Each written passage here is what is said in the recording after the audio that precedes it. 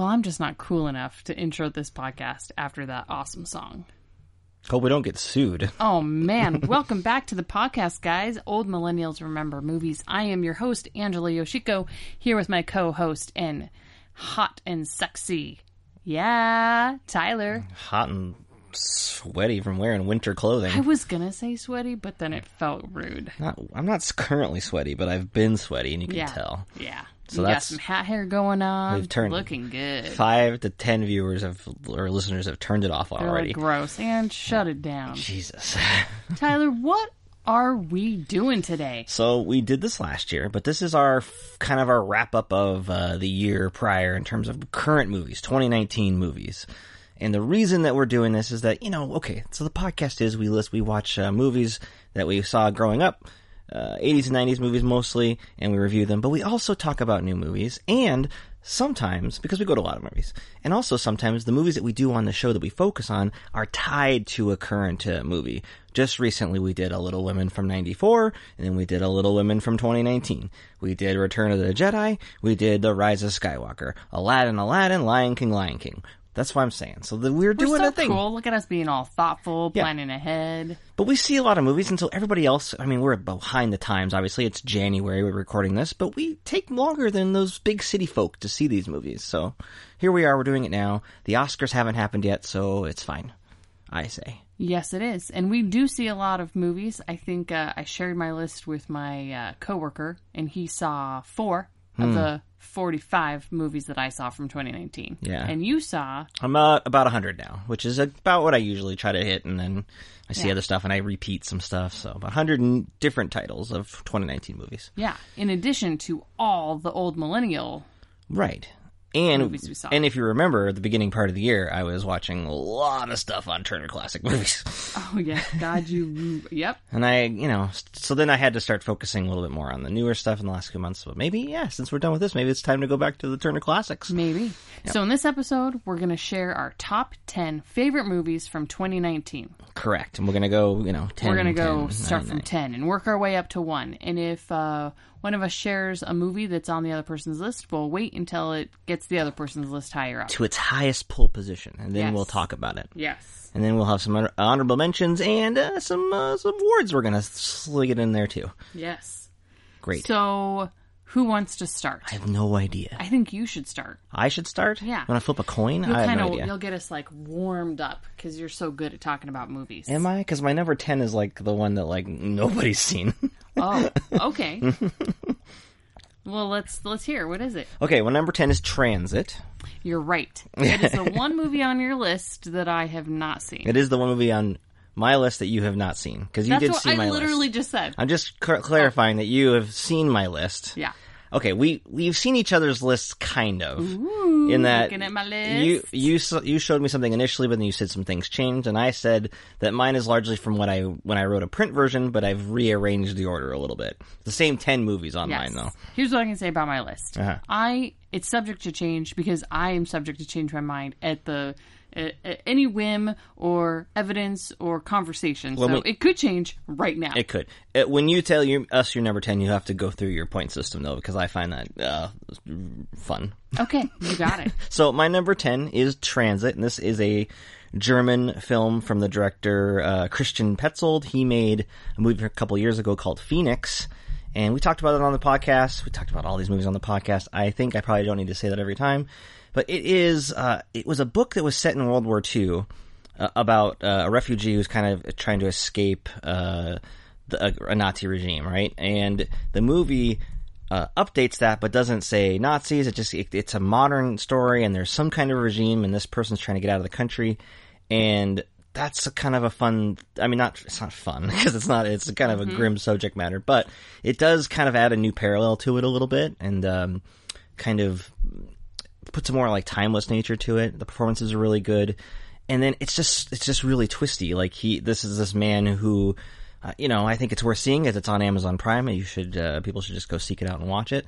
But what sets this off is that he's able to get some papers to escape the country, but it's tied to someone who has died, but his wife is still waiting for the husband to show up, and so there's these complications. And the other thing I really love about it is that there's narration throughout the whole thing but as it goes along, you begin to realize that the narration is not accurate. Wait, is this the movie that you said had a really good scene, and I went back and I watched just that scene? No, that's the previous director, the director's film Phoenix. There's a final scene, Okay. a musical, a song performance that Because it's a similar is really good. story. No, yeah, I mean, it has a World War II undertones. This is set in a modern time, but yeah. I thought there was like a stolen identity. Yes. There's Okay. both movies are very good. You should watch both. Okay. Phoenix was on Netflix, but I can't remember where. Look, check your streaming services. Both of these are betcha. available. Okay. But it's just a unique story. It's original, and it yes, it's foreign language, but the narration is great because it's like this character is, and it's not the main character speaking it. It's another character that we haven't seen. And it just you begin to notice like the things he's describing aren't what's happening on screen, and that just adds this almost like dreamy nature to it, or like what's reliable, what's happening, and it adds the tension. I really when I watched this, I don't know, about a month ago, I just really loved it. So, Transit, number 10. You tried to get me to watch it, but It's so good. Yeah, I was it's only good. willing to watch one foreign film in the last couple of weeks, so sorry. Ridiculous. So but Transit, it is available on Amazon Prime. it is my number 10. Number Transit. 10. Well, my number 10. Ooh. Well, hold on. I want to hear, because what I'll say about my list is that I tend to go off what feels right to me, what I've had good experiences with. I will tend to rewatch, if I can, some of my higher ones to make sure that that's where I'm at with them. But you adopted a more specific method of determining your top 10. Please share.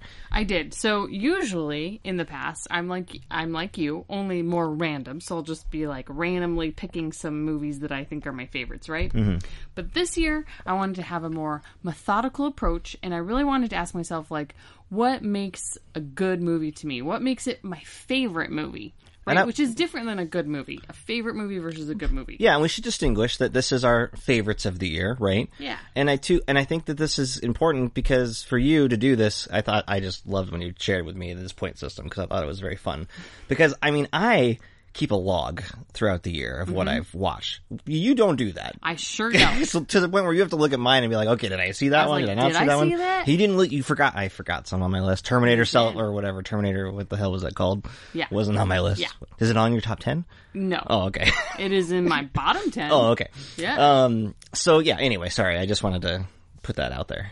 What are you putting out there? Just that the reason, like, I just love that you I made don't this. keep track of what I watch. But that's why you kind of, but see, I appreciate how you, like, took this, like, you took it this seriously and you're like, I did. no, I have to, like, now I haven't kept a log, so I need to, like, apply some points. So Yes. please share. So I assigned a point system, and there are 4 categories. The first category wasn't memorable, as in 6 months, will I remember it? Or if I watched it 6 months, 12 months ago, do I remember it? So it has to be a movie that, like, made some sort of actual fucking impact that was important enough for me to remember. But let's recall that I also have a really bad memory for movies. So not like the only, criteria I'd want to go by. But I think you've also applied a theory, too, to this same category, is that if you watch, like, a trailer for something you watched and then it jogs your memory, and you're Yes. like, oh, yeah, that kind of still counts, right? Definitely. Okay. Because sometimes I do need a little jogging of that Because old I memory. think there's a couple on this list that I was just like, wait, that's not on your list? She's like, oh, what was that about? And then you, like, watch trailers, like, oh, yeah! Anyway. Okay. The second category is, do I want to watch it again? Okay. Because there are those movies that you're like, fuck, that was a good movie, but then you're like, I never need to see that movie again. So I had some movies that scored high in other categories, but scored low in the do I want to watch it again? One of my awards touches on this very topic. Yep. The third category was, did it evoke a strong emotion for me? Oh, yeah. So did it make me cry? Did it make me laugh out loud? Was I one of the only people in the theater laughing out loud? That's Always. a good indicator. Did it make me feel tension or stressed out? Or did I leave feeling like changed emotionally? So that's important for me because I It feel is. like a good story, even if you don't relate to it, it impacts you and affects you and gets into your soul.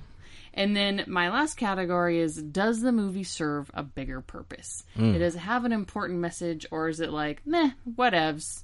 So there were some that were like, I could give you an example, like John Wick Chapter 3. almost made it into my top 10 because it hits on very memorable. I want to watch it again. Strong emotion because I was whacking you in the arm the whole time watching it going, yeah. But does it serve a bigger purpose?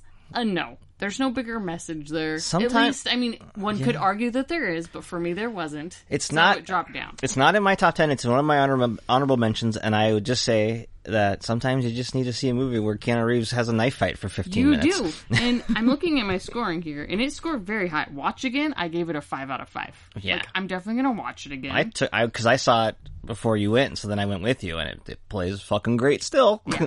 But I mean, a typical Likert scale of like 1, not at all, up to 5, very, very much. So everything in your movie list, was there anything that got zeros? Or was there always a 1? There was always a 1. Great. And even, I'm like one of those people that like 1, I feel kind of bad about giving, so there were very few 1s even. The fun part for me was that you did show me initially like a points of some of these movies, and there were like 5 or 6 that had the same points, and I was like, I don't think your point system is doing exactly what you need it to. It definitely isn't. So my top 10 movies are in a span of basically 3 or 4 points. Okay. So like my top 4 movies all have the same score. Oh, okay. All right. So then you just have to throw in the like just cause factor. Okay. So then, did you award points I didn't for award that? points. I just was like, okay, well, out of those 4 that scored the same points, here's my order. I love this. So a little bit of randomness. I want you to apply this logic to literally everything in life and share it. Well, it's you fun know to that me. I struggle with picking favorites. You do. Of everything. What's my favorite food? I've got several. Right. I'm so very I want to. complex. I think we should start a new podcast called Angela Favorite makes things. Angela adds points to things or something like that. We'll have to come up with a jazzier name. Oh, God. Okay. So. Angela's point system. Yeah. Yeah, I love it. New podcast, spin-off. Yeah. Well, and, recently I started a new role at work where I'm like an analyst. So, I got to do some analyzing data. I'm not kidding. We're starting this podcast. It kind of sounds fun. It does. And I could just be the guy that's like, oh my God. Oh my God, you're fucking weird. Yeah, I love it. Okay, so speaking of fucking weird. Number 10. Number on 10. Angela's list. Okay, you're going to be shocked. Am I? You're not, because I've already told you. Okay. But some movies don't have to be good movies to be favorite movies. Okay. So I will agree that this is not a critically acclaimed good movie. Okay. But it hits on all my categories. So this movie we saw with our whole family in the theaters on vacation. Uh-huh. And it's Dora and the Lost City of Gold. Number 10. Insert Dora clip here. Boing. I love this pick. First of all, it got good reviews. So let's put that out there. You are not picking a critically reviled movie. Is it like... Now, when I say it got good reviews, it got like 3-star reviews, not a 4-star review. But listen, share why. Okay, well, lots of reasons Okay. why. But mostly, like, our kids our girls are 4 and 8. And Dora, the cartoon, came out way before, when, like, my friends' kids were little. So we're watching it very, like, late. Oh, you have into old the friends, is season. that what you're trying to say? Throwing some shade? Yeah, they don't listen to the podcast, so it's fine. Okay. That's what they get. They get burned.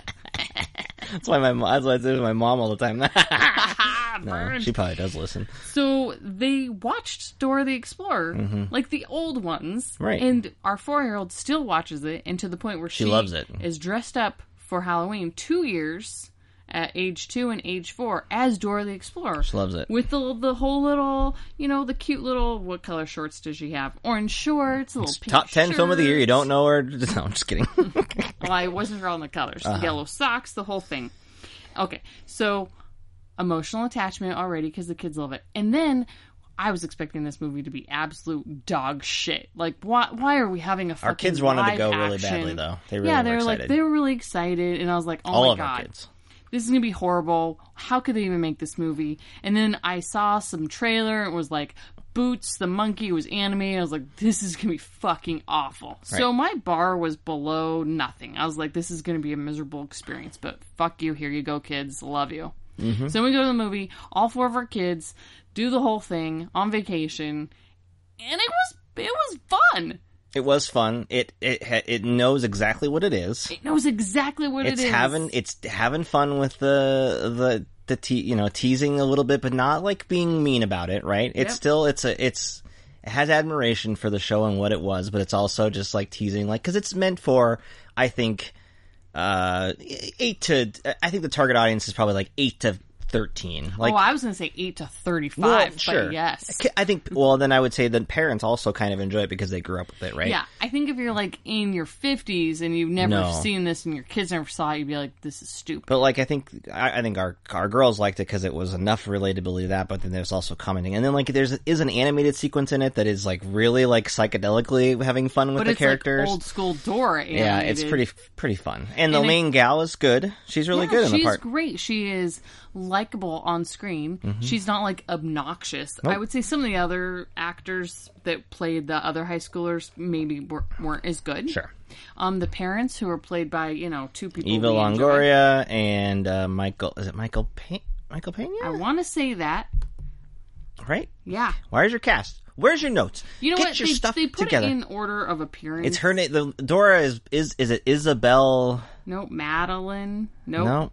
That's the young girl. Yeah, Isabella Moner? Merced. She changed her name. It used to be Isabella Moner. Okay, that was in the movie. Is credited as that. So yeah, okay. Michael Pena. Yeah, great. So good. They're both really good. They're the really parents good. are good. The parents are really good. It's fun. The story's really well written. There's great musical sequences. So our 4-year-old at the end was like dancing to this musical number that's going on, and then there's a 10 seconds quiet. before the credit music comes on, and like the theater's pretty full, and she just yelled out very loud, like, "That I want to watch this movie forever." Yeah, that's pretty good. Yeah, and I mean that's pretty priceless. Mm-hmm. I would say our kids reacted more excitedly to Dora than they did to Frozen 2. They did, yeah. They liked it more. I would say I liked it more than Frozen 2 as well. Go. So there you go. So number 10 for me, the foreign German film Transit. And number 10 for you, Dora and the Lost City of Gold. By the way, we spent several minutes talking about it. Also, Dora checks the box of a little bit of diversity. Yeah, sure. Which I think is important to include. I think the movie was a hit, like a modest hit too. Yeah. So there you go. It wasn't just us that went and saw this thing. That's right. So that was one of my awards. It was like, hey, no, really, it's actually pretty good. Award goes to Dora and the Lost City of Gold. Yes, it does. So You're welcome.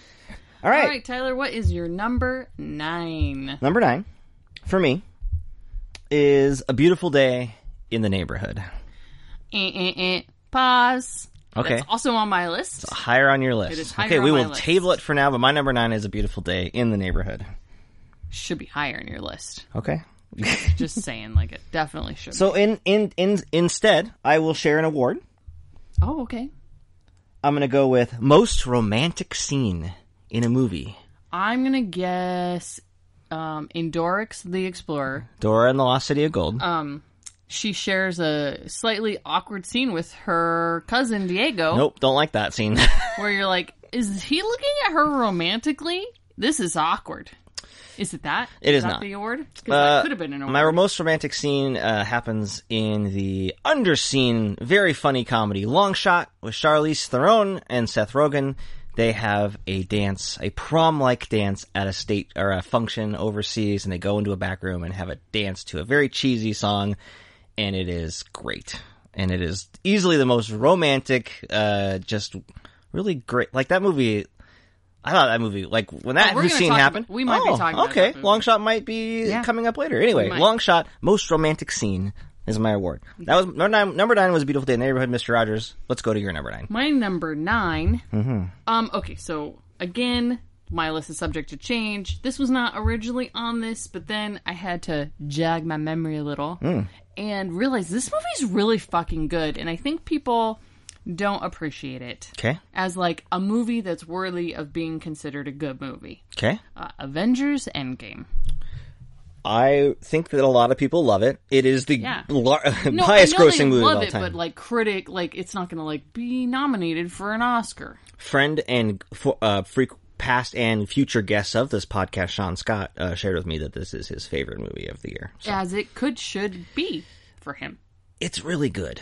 It's in my honorable mentions. It's like number 12 or 13 or something like that. It is, well, go ahead. Share why you really loved it. Because it's awesome. Okay. You have all your favorite characters. Doing... Not Nick Fury very much, but okay. Oh, well, I'm sorry about that.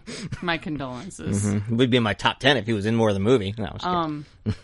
you just get the wrap-up of a lot of character development. You get Robert Downey Jr. bringing his A-game, which I would argue he has brought his A-game to most of these movies, which is very impressive. Mm-hmm. You get Captain America doing his awesomeness. Chris Evans, he's very great. good. You get Fat Thor. Oh yeah, also spoilers, right? Like if you're listening to this. It's been out for a while. No, I mean for this whole podcast. Oh, pretty much, yeah. Like if you haven't seen any of the movies, like just stop. There might be a couple movies on our list that I might not, just because it's. Anyway, what? I'll warn No, you we're beforehand. spoiling everything. Okay, fine. Anyway, Fat Thor. Okay, yeah. And, you know, all of it. So much action. All of it. The only part that I don't like is the, like, we are women fighting. Oh, that one shot. Yeah. Yeah, That was obnoxious, but if I just throw ignore that. that, like, we are women fighting scene, then it's fine. We talked about that on the podcast, We did. and I agree with you that it is awkward and stilted, but I did also read that it was really empowering and great to some people out there, and I was like, well, all right. I mean, it's just one shot. It's like 5 seconds. Who cares? I liked that, what's her name died, not Jeremy Renner. Oh, ooh, all right. Jeez. Okay. All right. I That's didn't a hot button. It is a issue. hot button. Some people don't agree with you. Because they obviously like her more than him. I mean, it's really a selfish reason to want that character to die. She's got a whole movie coming out. It's fine. She's got a whole... Yeah, that trailer doesn't look good. But, there's so much to it. So, I yeah, like. it's in my honorable mention. I love the first hour, because Infinity War is good, right?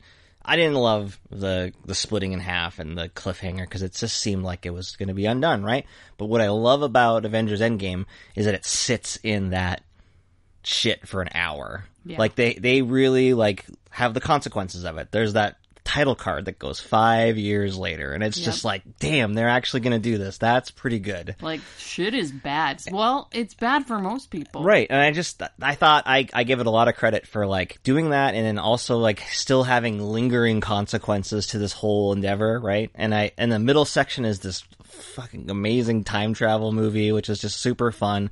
Yes. You know, the last hour has got some great moments in it. It's very busy, whatever. It's not my favorite part of the movie. I love it when it gets action-packed. You know, he says Avengers Assemble. I mean, it's pretty great, right? It's hitting on all the check boxes. It's a good one. I'm glad that, I mean, yeah, it was a really satisfying experience. So yeah, and I would definitely watch it again. Oh, yeah, definitely. Good movie. Good movie. Yeah. All right. So number 9, Avengers Endgame. Great. Number 8 for you, mister. Number 8 for me is a little film called Midsommar. We're going to have to table that one for later. So 2 in a row that I've said that are higher on your list. Yes, sir. Okay, well, all right. Midsommar is my number 8, but we will talk about it later because you like it just a little bit more than me. For sure. Okay. My number 8 is a tie. That's how you sneak in extra ones. Ties. I'm a fan of ties. I did not do any ties this year, but I've been shocked. I've been known to do it over my 20 years of published reviews of published lists. Okay. I've done it before. We talked about both of these movies in the last episode, I think. Oh, okay. Okay. And I feel like they are very different movies, but they hit on some very similar topics. Okay. And they're both, I thought, super funny and relatable. So it is a tie for number 8 of Long Shot with Seth Rogen. Just mentioned. And Charlize Theron. And Late Night. Okay. Yeah, we did talk about these movies pretty recently. You were like many in this country, missed out on both of them when they were in theaters. Yeah. They didn't perform that well. Geez, I wonder why. They're both really good, and they're really funny. And they would I would list those two as the funniest movies of the year, too. Like, really. I mean, in terms of a comedy, I don't know if that says a lot about the comedy state right now, but... No, they were funny. No, that's what I'm saying. There was basically only, like, throw Booksmart in, there's, like, 3 funny movies all year. Really, that were straight comedies. Long Shot is consistently funny throughout the whole movie. I think so, yeah. I think if you go back and watch Late Night, you would really enjoy it on second viewing. It's just been a while since I've seen it. I did like it. I think that Late Night is an important movie because it's a comedy about a strong woman who is older and older in her career, and we don't get to see a lot of those characters. Emma Thompson, Yeah. she's hosts a late night show. Mindy Kaling comes to work for her. Yeah, I haven't seen a lot of, like, powerful women who are getting older. That is not a story that we like to tell. Unless it's The Devil Wears Prada and she's bad. Yeah. Right? I mean, and so that's like 1 out of 1,000 movies you'll get this story. So I think it's an important story, and it's funny, and she's really fun to watch, and Mindy Kaling's really fun to watch. Yep. And I think it gives you kind of like almost like this is what a writer's room sometimes looks like, and that's always fun to see something different and new in that way. I like that. And a Long Shot, we just recently watched this together. Had a great time with it. What's great about it is that the chemistry, like especially with my word about the most romantic, their chemistry is really good. And you would have not thought that going in, right? Because Seth Rogen is Seth Rogen and Charlize Theron is Charlize Theron. But she is an incredible actress, and Seth Rogen is always consistently funny that it just works. The best, maybe one of the best scenes of the year is Charlize Theron, who is, she's like Secretary of State, and she has done some drugs, having some fun, some Molly. So she hasn't... She's never done any of this stuff. She's very, like, eyes on the prize, checking all the boxes, high achiever, doing everything, Secretary of State, very powerful, very strong, very, like, good. Right. And then she's dating Seth Rogen. Right. And then she knows that he has drugs, and then, like, at some point in the relationship, she's like, hey, let's, like, do some, like, Molly. Yeah. She's like, you want to smoke some Molly? Yeah, smoke some Molly. So they get super high on Molly. They go to, like, a rave. Yep. She's all, like, in disguise, like, got a big hat, big sunglasses. But then she's Secretary of State. She gets called into a crisis. Happens. Yeah. There's a hostage situation, and she's got giant glasses on. She's clearly drugged out. People are all these generals and people are looking at her, so she tucks herself behind a desk and gets on the phone. She grabs the phone, the landline phone, pulls it down, sits on the floor. And then she's like, my boss, God, he's so She's dumb. Like, I get it. We're in the same situation. We both think my boss is an asshole. Yeah, it's great. And then... A.K.A. the president. And then the best part is just like, listen. Because there's a hostage. It's like, we don't negotiate with terrorists, but we do negotiate with homies. Funniest delivery. I can't even do it justice. It's so good. It's so good. Like, she's like, we'll negotiate with homies. As you know, we do not negotiate with terrorists, but we do negotiate with homies. Love it. Like, oh my God, so good. It's the best. Charlize Theron, Oscar nominated for Bombshell. Better in Long Shot. Better in Long Shot. That scene alone, she should get an Oscar for. Yeah, she's great. I mean, she's beloved, right? But so, if you can, go watch Long Shot and Late Night. Those were my number 8. Late Night is on Amazon Prime and on video. Long Shot is on video and I think HBO. So there you go. Watch them. Oh, nice. My number 7. Let's see. Are you going to buzz me on this one? Oh, maybe. No.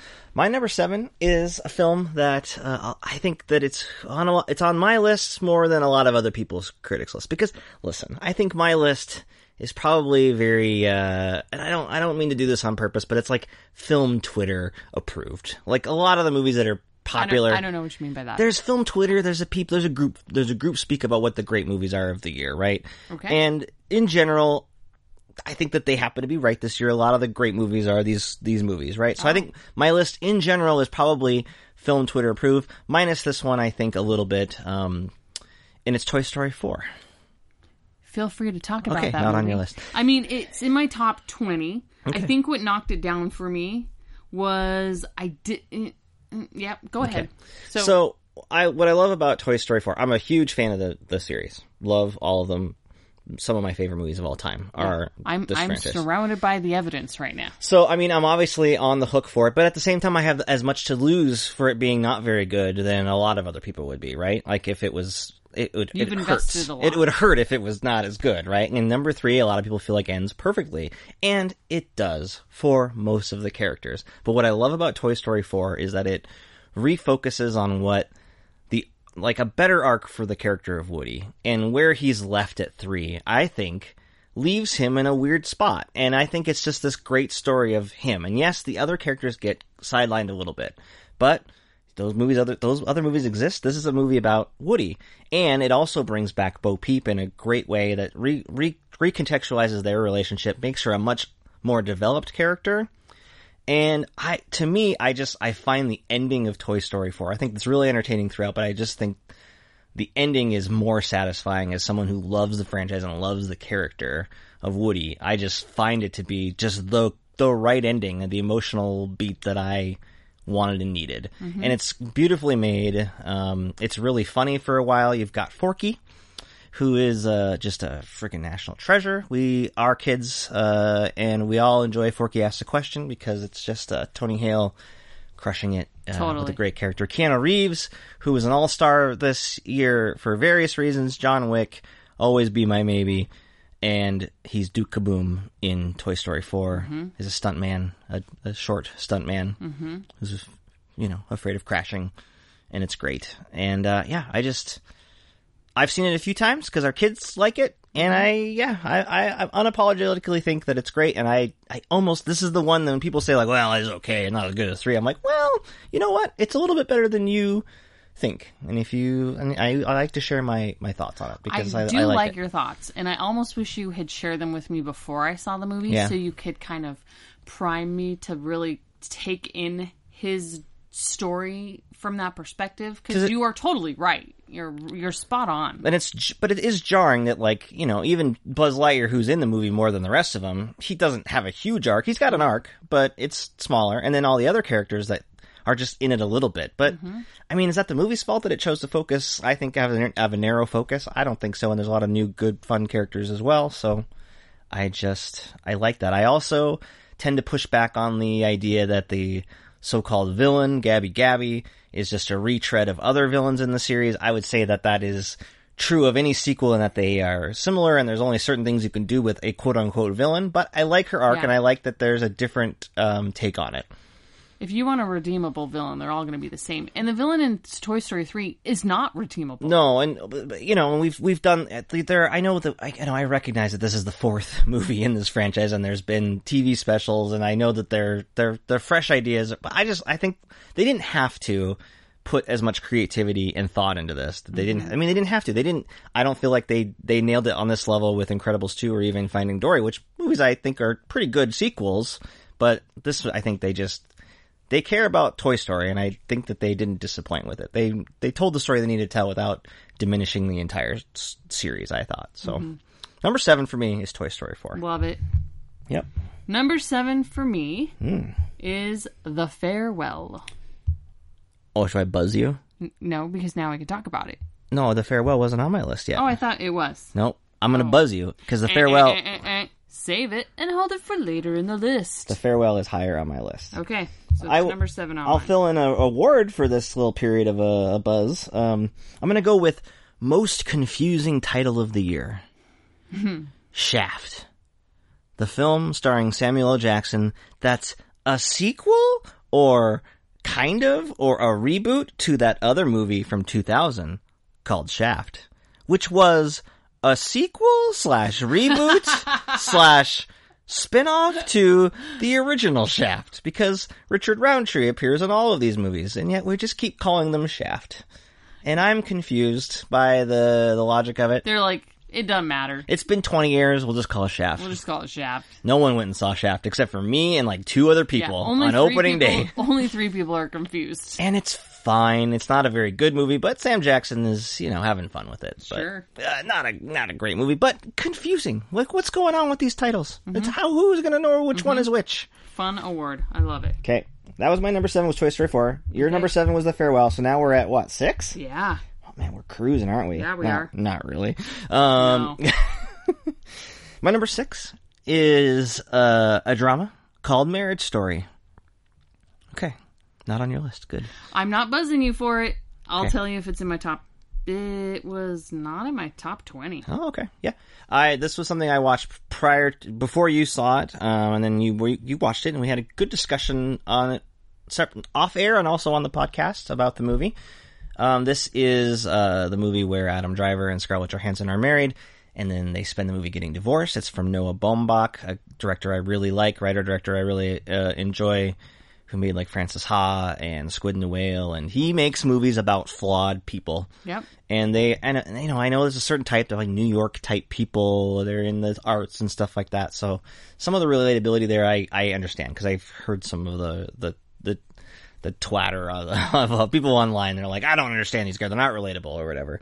And I get that. But they're also, they're not meant to be perfect. I think that they are flawed in fascinating ways, and that they end up, it's very believable how they have fallen in love and have also like fallen out of a relationship, right? The movie does, I think, focus more on Adam Driver, but nevertheless, it's still very even-handed in terms of its portrayal of the characters, and I don't know, I ultimately was kind of more on the side of Scarlett Johansson's character despite her less screen time. But I mean, the point is that I think that you can accept their shortcomings, and you can accept what they're right about, and then see how it gets messed up in like a divorce proceeding, right? When the lawyers get involved, right? And man, Scarlett Johansson, great year. She was great in this. She was great in Jojo Rabbit, which is an honorable mention movie for me. She's great in the Avengers Endgame, I think, despite, having 50 other people in the movie with her. So this was really great for her. And then Adam Driver, again, another guy who's just in a bunch of movies this year who, top of his game. It's a funny movie, not too depressing, but also just every scene is just so tight, and it leads into each other, and there's just the opening with the reading of the letters, and the ending when the letter comes back. It's just very good. It's a very enjoyable, pretty deeply felt film. Marriage Story. I liked it. I would disagree with the deeply felt way you just described it. It scored very low for me on the strong emotion category. Oh, really? I thought that what happens at the end is pretty like the late scene with That's the son. True. I guess now, if I think back, I need a little memory jog, as we have established. Right. Yeah. That one scene, yes, but I feel like I felt separated, like I was watching a play. Like there was a little bit of separation there, but it was very interesting to watch. I was intrigued the whole time. Yeah. So well, I think it's really great. It's a great one of the great movies of the year. So yeah. Anyway, I'm glad that you ended up watching and we had a good discussion about it, because you watched the first half hour and you're like, I don't know if I could do this. I was like, well, stick with it. I think you'll get some value out of it. And it sounds like you did. So yeah, that's what's good. My number 6 was Marriage Story from Noah Baumbach. Number 6, Marriage Story. What's my number 6? I don't know. Let's find out. My number 6 is Us. Oh, okay. Us will be appearing higher on my list. Jordan Peele's Us. Getting to the top of the list. Higher on my list. We got several to talk about still. Number 6 is Us. Okay. Okay. All right. Number 5, Tyler. My number 5 is a movie that I've seen twice. So that is 7. Actually, hold on. Huh? I might have screwed up my list. Hold on. Oh, okay. Oh, no, I did screw it up. Number 6, I messed it up. It matters. I was looking at my point system, but as I've established, there's matching numbers. So my number 6, although it has the same points, is actually A Beautiful Day in the Neighborhood. So, what are we doing now? Are we talking about... I just Joanned this, where she puts the wrong name tags on Christmas presents, and you're like, wait, who is this present for?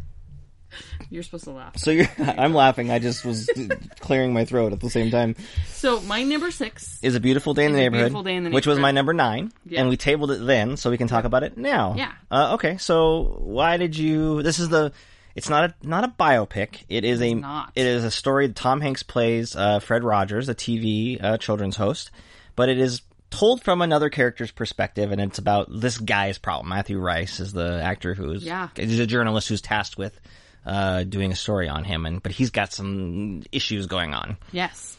I think the reason it's in my top 10 is because it's not a biopic. Yeah. It's told in from his perspective, almost. Mr. Rogers is a smaller character, and by the end of the movie, you learn a few more details about him, but really, he's still a bit of a mystery.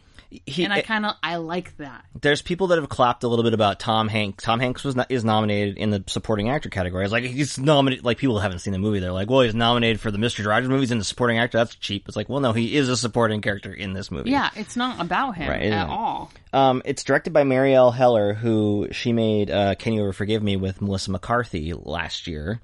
A movie that I wouldn't have thought would have been, I was so glad that I went and saw that in the theater, because it's just really well done and not what you think. And she's great in that movie. And I just love how everything about this is kind of not what you'd expect, because we just had a documentary, a pretty great one, was in my top 10 last year. Not a Beautiful Day Neighborhood, Won't You Be My Neighbor? Yes. And that gives you lots of information about who Fred Rogers was and what he did.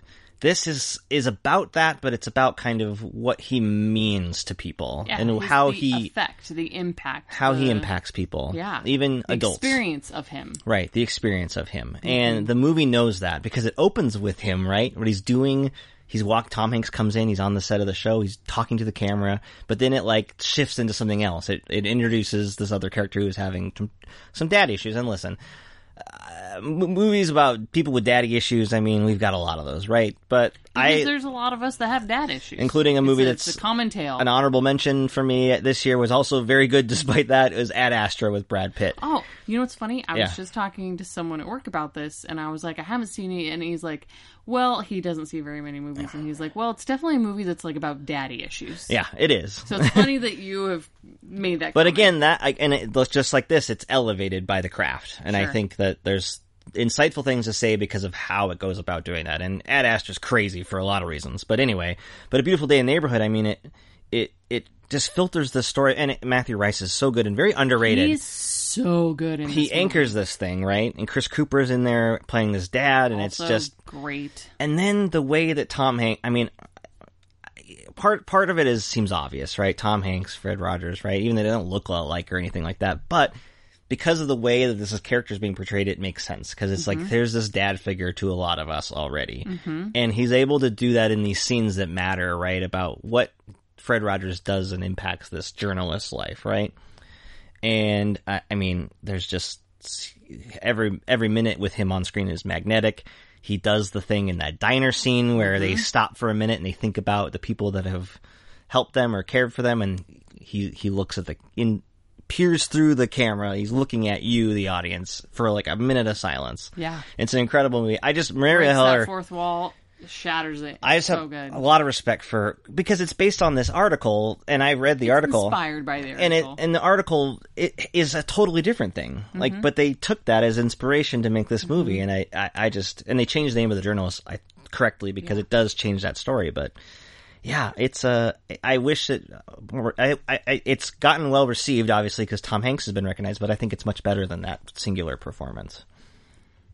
Agreed with all those smart things that you said. And you liked it a little bit more than me, so there you go. What I really liked about it is that it leaves you remembering that, like, you feel special and loved, and it's not like a thing that we get to talk about very often, of being like vulnerable and like, you're special and you're loved and you're important and feelings are okay.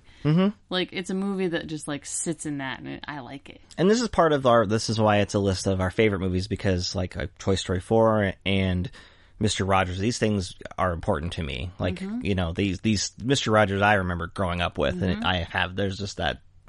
I mean, this movie made me cry for like an hour. The documentary made me cry for pretty much the whole thing. I mean, it's just like one of those things that just touches a nerve for me. So it's on my top 10. It's on your top 10. Yours is a little bit higher, though, because you liked it more, apparently. 6? My number 5. Your number 5. I did spoil it slightly by saying that I watched it twice, and I've spent 7 hours with it. It is The Irishman from Martin Scorsese. Oh, The Irishman. The Irishman. I watched it, and then I spent... Like when it came out at Thanksgiving, I spent a good month just trying to convince you to watch it. You sure did, and I was like, it's what? How long? Fuck no.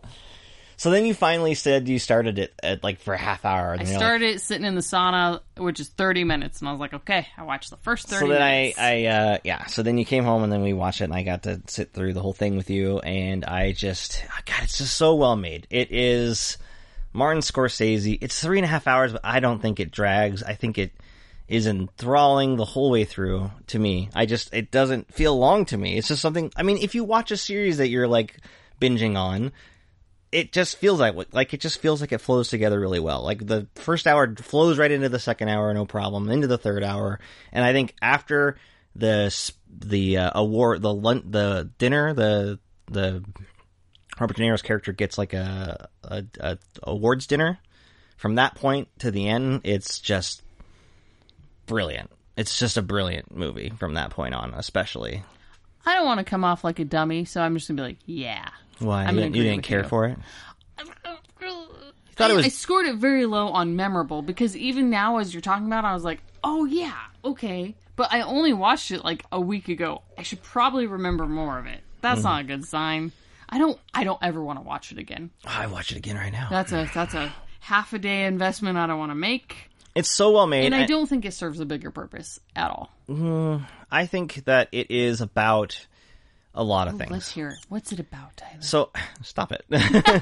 Okay, I won't be an asshole. For one, Martin Scorsese has made gangster movies before, notably Goodfellas, right? And this is kind of a little bit of an answer to that. Like, this is what this life really is. Because I think you could watch Goodfellas and be, like, wrapped up in, like, the filmmaking of the glamour Goodfellas. of it. And it's just Martin Scorsese. That was him at the top of his game. And this feels like he's still that master of craft, but he's telling a more thoughtful story of, like, this life leads to nothing. It leads to pain or nothing. You have nothing to share with anybody, as evidenced by just every time a character appears in the movie and the movie stops to freeze frame the way that they viciously died later in life. Or are mostly murdered. Mostly murdered, right? Yeah. So I just think that is that in itself. And then the last hour, I think especially, is about more than mob life. I think it is about just aging. And Martin Scorsese is trying to address some things about getting old and not having those connections and not having the things that you need to have a connected life, and the way that this character especially just is almost incapable of doing things. I mean, the last hour especially, he's just talking about, like, regret and all this other stuff, and he's like, I guess I regret these things, but I don't feel regret. I don't feel emotional about it. I don't feel bad about it. The only time you do see him feel bad is when he makes this phone call and he just can't do it. And it's someone who, appreciates Robert De Niro, watching him actually give a shit in a movie, fucking show up and act, is, I thought is just enthralling. Joe Pesci is incredible in this movie. He was very good. I will give you that. But low register, not the loudmouth that we're used to seeing Joe Pesci play, and scary in all the right ways. Al Pacino is trying, but big. He's often big, right? But when he's big and trying, and it's for a purpose of playing Jimmy Hoffa, I think that is the perfect kind of casting, right? Yeah. And yeah, that awards banquet too is just like the way that It Is What It Is gets passed along from character to character. You need to tell them it is what it is, and the way that just goes through that is just, I think, it's just brilliantly made. I don't know. It boggles my mind that you didn't find it memorable. It's crazy to me because it's so good. As you're talking about it, I'm like, yeah, that was really good. It's really good. So you're right. I mean, it's good. It deserves to be up there. It's great. I wish I had seen it in a theater, but I'm happy that it's just available to watch. Yeah. At home anytime I want. Excellent. Love so it. That was your number 5, The Irishman. The Irishman, one of the objective best movies of the year, for sure. I hear you. The Irishman. Okay. But I liked these other ones a little bit more, so there you go. Spoiler, I already said it. My number 5 is Us. Well, you're still going to have to table it because it's still higher on my list. Okay. So you're going to have to wait to talk about Jordan Peele's horror movie Us. But we can do an award. Okay, let's hear What an we got award. here? A T-Dub award. A T-Dub award, that's what we called them. Because your name is Tyler Wilson. T-Dub.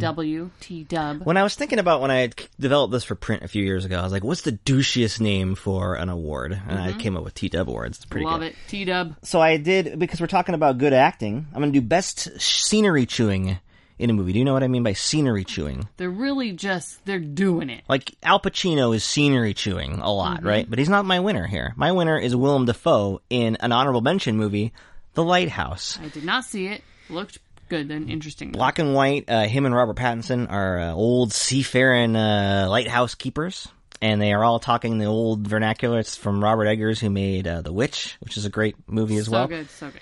And they go insane on this rock, essentially. And Willem Dafoe, oh my god, it's just a spectacular performance. Chewing the scene. To just, I mean, anytime you see Willem, it's like when he played the Green Goblin, only like amped to 1,000. And that's saying something, because he's fucking amped in playing the Green Goblin.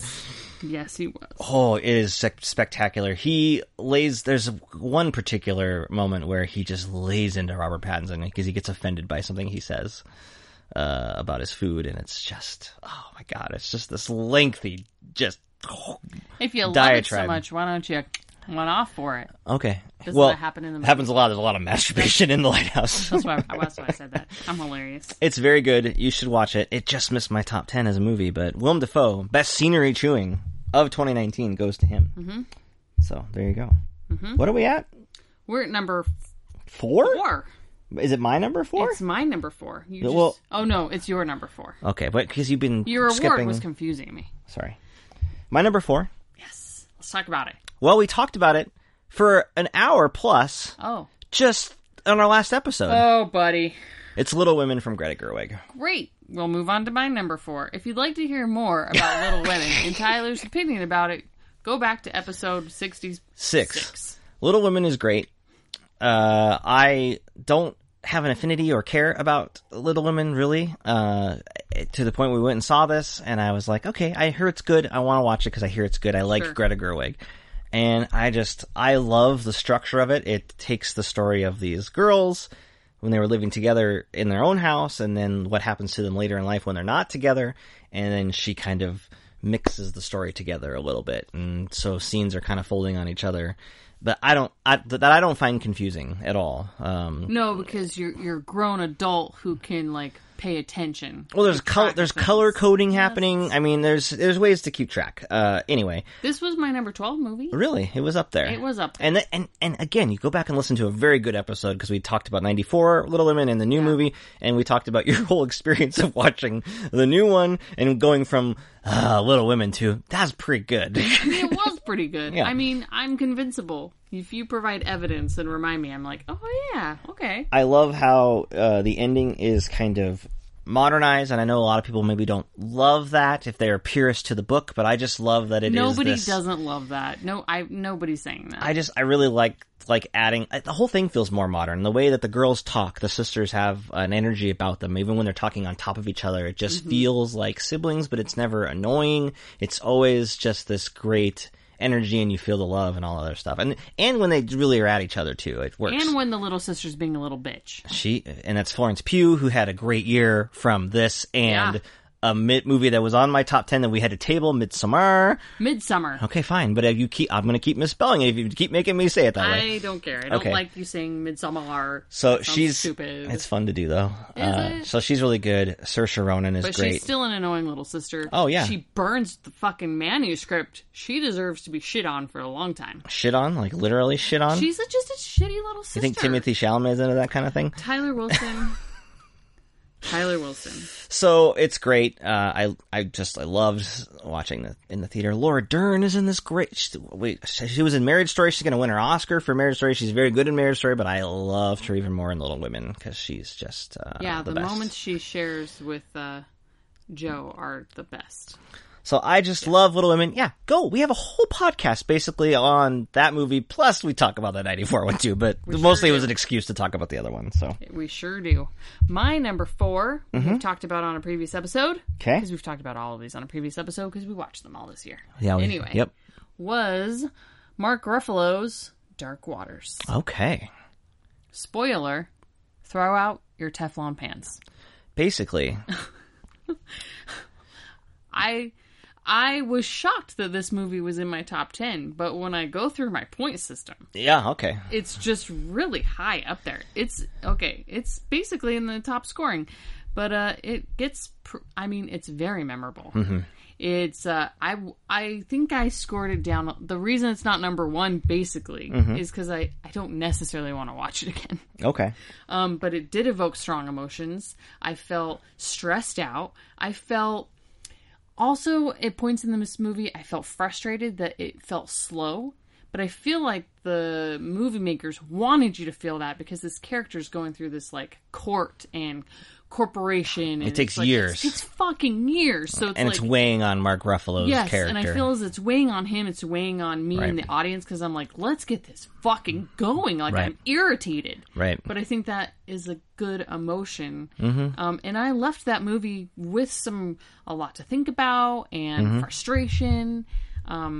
What did you think? I really liked it. I think Mark Ruffalo is good in everything, and maybe this movie doesn't work as well if he's not in it, if he's someone that's not kind of committing to that. I think that, because you do have to feel that time on him, the wariness. He's already has anxiety issues already. He's dealing with all of these things. and he just kind of gets wrapped into this, and he can't let go of it. And it's a subtle thing to pull off, and I think he does really well. And I think the movie has a lot to say, and it's very well made. It's not I think it's been forgotten because I don't think it was a huge box office thing or anything, but it's just a really well crafted. It's more straightforward, I guess, than a lot of movies that are on this list, but good, strong. Yeah, I love Anne Hathaway. I wish she had more to do in the movie is my only real criticism.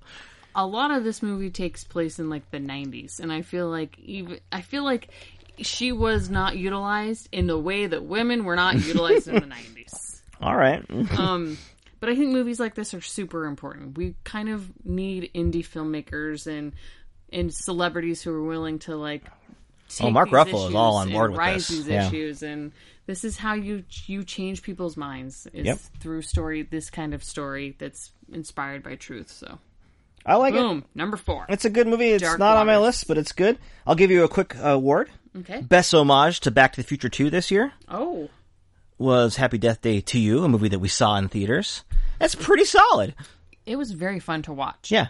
And it's a whole, it's playing on the fact that it's like a Groundhog Day type thing, only this movie is leaning hard on the Back to the Future 2 references. So Yes. super fun to watch. Anyway. Yes. And that gal who's the main I gal, love her. And now her name she's escapes me just at the got moment. good screen. I wish she was in more. Yeah, she's good. I like watching her. Okay. Number 3 for you. Oh, I'm going to go number 3. Yeah. All right. Number 3 for me is a movie I think you already mentioned called The Farewell. Yes. So I had The Farewell as what? Number 7. Number 7, The Farewell. I've seen it twice. We watched it together a couple weeks ago, maybe. So I'm really glad that we were able to get you to see this. It's Lulu Wang's movie about Awkwafina is in America. She is an art student. She's got to go back. Her family has not told their beloved grandmother that she's sick and dying of cancer. This is a cultural thing over in China, and basically the movie is her and the family weighing this decision. They fake this wedding, or they not fabricate, but they rush this poor guy and his girlfriend of 6 months into a wedding. 3 months. Fake it. They lie about yeah. it. Yeah. And it's just Awkwafina's really good in a dramatic role. She's amazing, and I think I've said this last time we were talking about Farewell. Mm-hmm. If you really want to know about her acting skill, go watch Jumanji. Oh yeah, where she plays Danny DeVito, basically. She plays an avatar of Danny DeVito in that. Yeah, and she's great, and she's a great comedic actress, but she's so good in this. Maybe. So these are 3. She's in Always Be My Maybe. Is it? Yes. No, that's the lead. No, who are you talking about? Awkwafina. Awkwafina is not in Always What Be My movie Maybe. am I talking about? She's in Crazy Rich Asians. Oh, maybe that's what I'm thinking of. She's like the friend in Crazy Rich Asians, and she's in that. Ocean's 8. Okay. She's your racist. Or, I just forget movies. I know. You're it's okay. such a dick. Anyway, 3 very different roles. So, Yeah. girl's got range. And very well, she is good. I love, first of all, her relationship with the grandmother in this is just really strong. I love the scene where their family's eating dinner and they're talking about the cultural differences between America and where they are sitting and kind of the opportunity and the changes that they have, the lifestyle that they live. I love the wedding sequence where it's just this long line of people giving these awkward speeches and singing karaoke and playing these drinking games. They go to the cemetery to honor the grandfather, and this is a long drawn out. It's a very funny film, but it's just got all of these. It's a very specific culture thing. It's something in America that we would not. I mean, we literally can't do this. It's laws against this sort of thing. Yeah, like you can't. Like a patient's going to be told by her doctor that But she's sick. Here's a movie where it's like, well, this is not necessary. Like there's. I could see this not being the worst thing, you know what I mean? And then when you start having that perspective, and I think the characters start having that perspective, that makes it all the more fascinating. It's really well made. Because the whole point is they believe that if they tell an older person that they're dying, that they'll die sooner because of the fear of death. And Right. that is not an untrue thing. I mean, studies show that like if you are told you're going to die, you are more likely to die. Yeah, so there's a thing near the end that is very personal to me. There's a image, there's a shot, there's a short scene Her and her family are headed back to the airport. They're getting in the car. They're driving away from the grandma. The grandma's there saying goodbye. Yeah. Saying farewell. She's waving. She's kind of chasing after the car. And I think a lot of people probably have this kind of this emotion or connection or memory. But my grandma, Rosemary, when we would leave, when we visited her in Wisconsin, she would chase us. Like we would drive away and she'd just be chasing us, running down the street, waving and crying. And so to me, that was just a very... She'd like hold your car. She'd keep her hand on your car. Yeah. You're backing up and you're just like, okay, Grandma Rose, I don't want to run you over, but... And then you'd always look in your rearview mirror, and there she is, just waving and It's just crying. a visceral experience for me that is, it's the thing that I will remember most of movies, images this year, is that. Seeing that in the theater, seeing it again when we watched it, and just forever thinking about it, so. Very personal. It's really good. It's a movie that was nominated for 0 Academy Awards. Which is just racist. Completely fucking ridiculous. Because it should have been a screenplay nomination, Awkwafina, the grandma, I mean, anything. It's ridiculous. The studio, I don't know, what's the deal with this A24? They make most of the great movies, and then they never get nominated. The big studios are like, fuck the A24. They let Netflix into the game, and then A24 is like, not like Midsommar, we already mentioned, and all this other stuff. So, Anyway, The Farewell, so good. I'm going to give you another award. Oh, yay, fun. Because I got a lot, and we didn't really talk about it. You know, we got to get these in. I'm saying, let's see. So Bad You Have to See It to Believe It. So many movies could be that. It's on Amazon Prime. You can watch it. It's called Serenity with Matthew McConaughey and Anne Hathaway. I don't know what you're talking about. It's a movie about fishing. Kind of. But I love those two people. Yeah. It's a movie about fishing. And then it's not about fishing. It's about the craziest thing you can think of in terms of a plot twist. Catfishing? Nope. There's... Anyway, it's really bad. But it is bad in a very fascinating, very expensive-looking way. Oh, weird. Matthew McConaughey is naked, or, you know, he's got his shirt off most of the movie, and he's all wet. So there you go. Okay. That alone right there will get you there. I'm in it to win it. But what a plot twist. Who thought of this thing and then let it go play out for a full hour is a madman. But there you go. Thank you. Okay, that's Serenity on... So Bad You Have to See It to Believe It award. I saw a movie called Serenity. Yeah, that was about that TV show. It's pretty good, but different. Okay. Are we at your 3? No, we're at your 3. I just did my 3. Was Farewell. Oh. My 3 is the tribute to the first song in the beginning of our episode, Last Black Man in San Francisco. This is crazy to me because the first time I saw this list, this was not on your list. It was not on my list initially. And then I thought about it and I was like, fuck, that movie's good. So it is about these two friends in San Francisco. One of them has this house that his family lived in, and he kind of starts squatting in it, I guess, is the basic gist of the movie. He kind of comes to become a caretaker of it, and there's a lot of things that are going on. It's about this friendship. It's about kind of the legacy of your family, and it's about the gentrification of San Francisco and how that's changed. And Joe Talbot, the director, and the writer who's in the movie, Jimmy Fails, they wrote a short film kind of about this, which is kind of what the beginning of the movie sort of is a little bit. It's like a debut feature. It's so well made.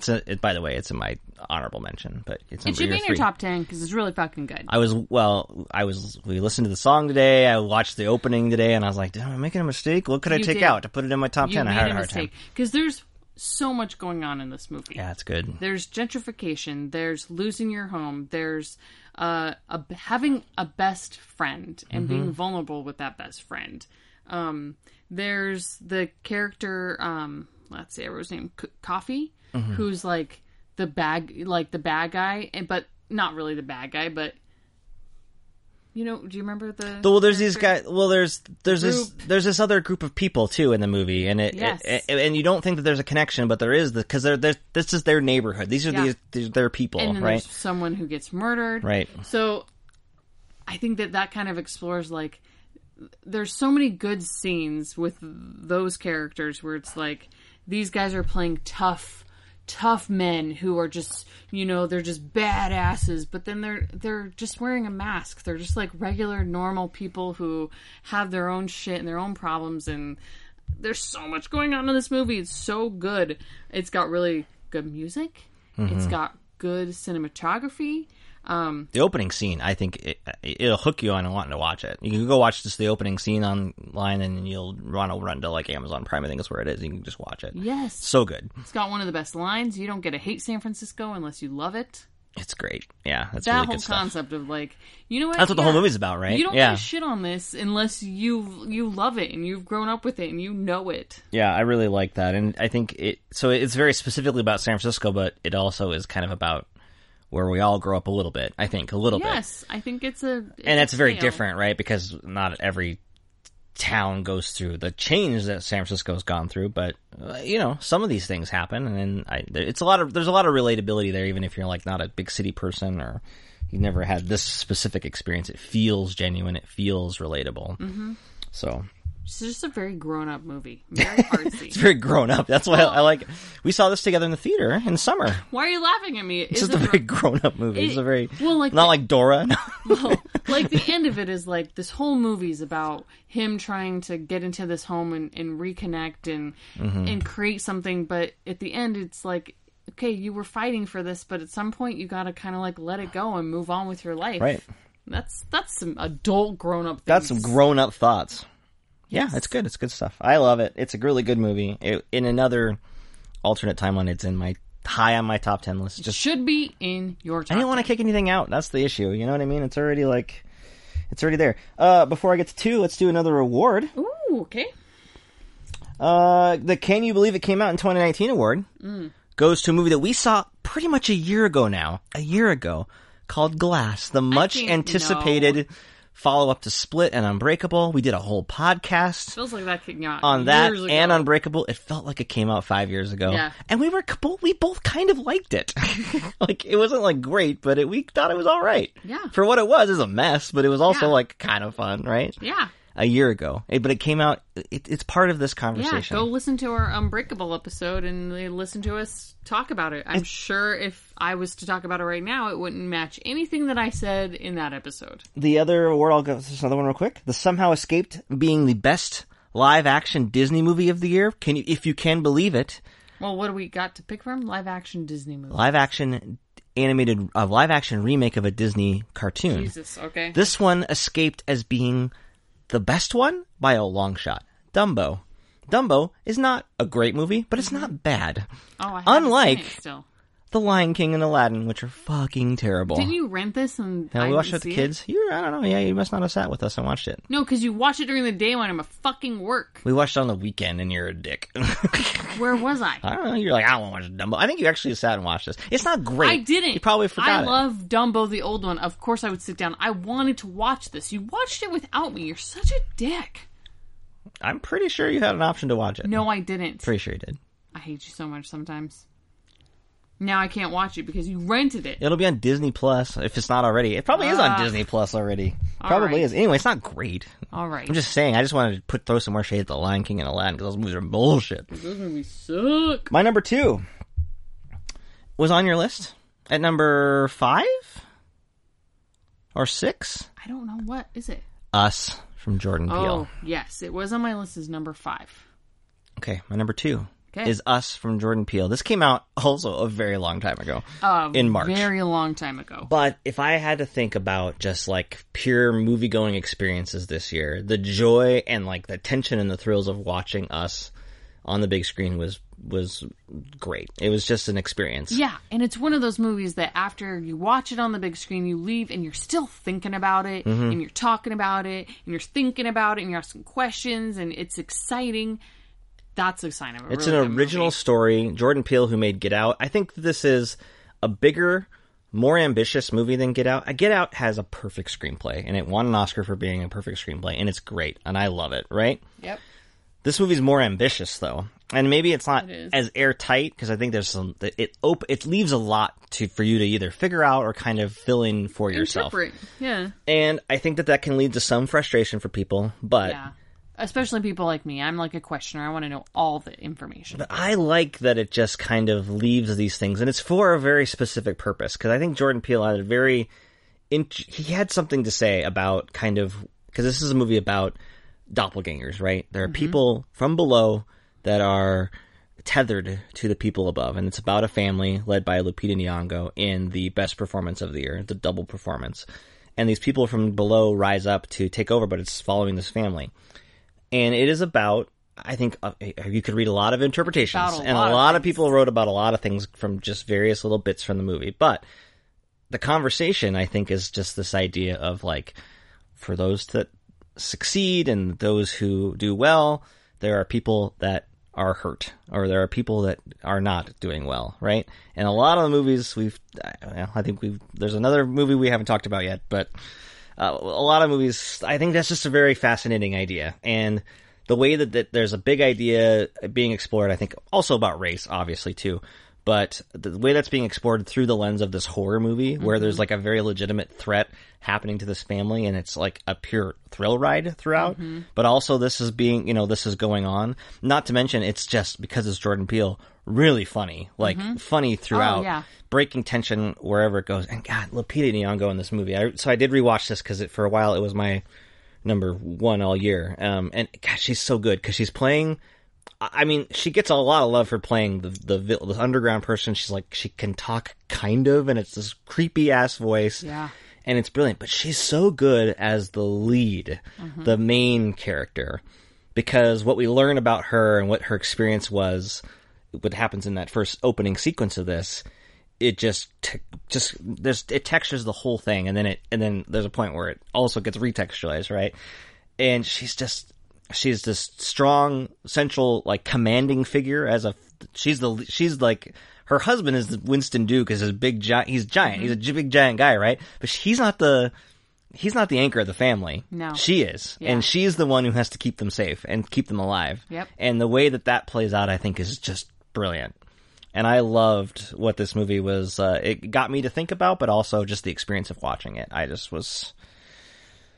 It's really good. It's just really good. I love how it fills two whole needs. It's a really good surface level thriller horror flick with ramping up the tension and releasing it with comedy, and that just at that level, really, really good. But then it's just so much smarter and just got so much symbolism and so many questions and twists and relevant issues without being like, this is a movie about this. Get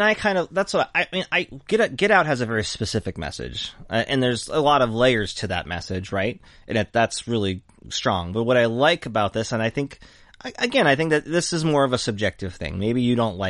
Some people maybe don't like the open-endedness, or like if it doesn't have a clear vision. But to me, I think it's a clear vision of like getting people to have the conversation about it. Yeah, be talking about it. But I don't think it's cheating either. I think he does have these answers, and I think that you can listen to what he said about the movie, and you can pretty much decipher what you think.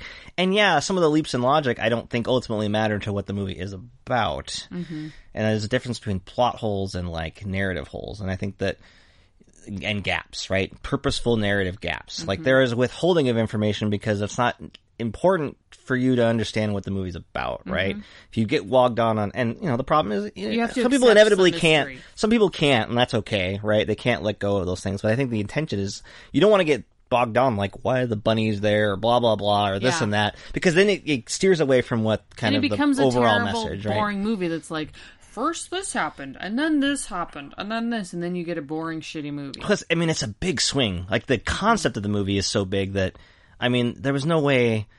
I don't know, once you kind of learn what it's about, you could ever, like, logistically explain what's going on in the first place, because it's such a big swing, right? It would take away the mystery and the magic of it. And I like where it leaves, and it's just so artfully done. The music in it is incredible, and this is another movie that has 0 Oscar nominations.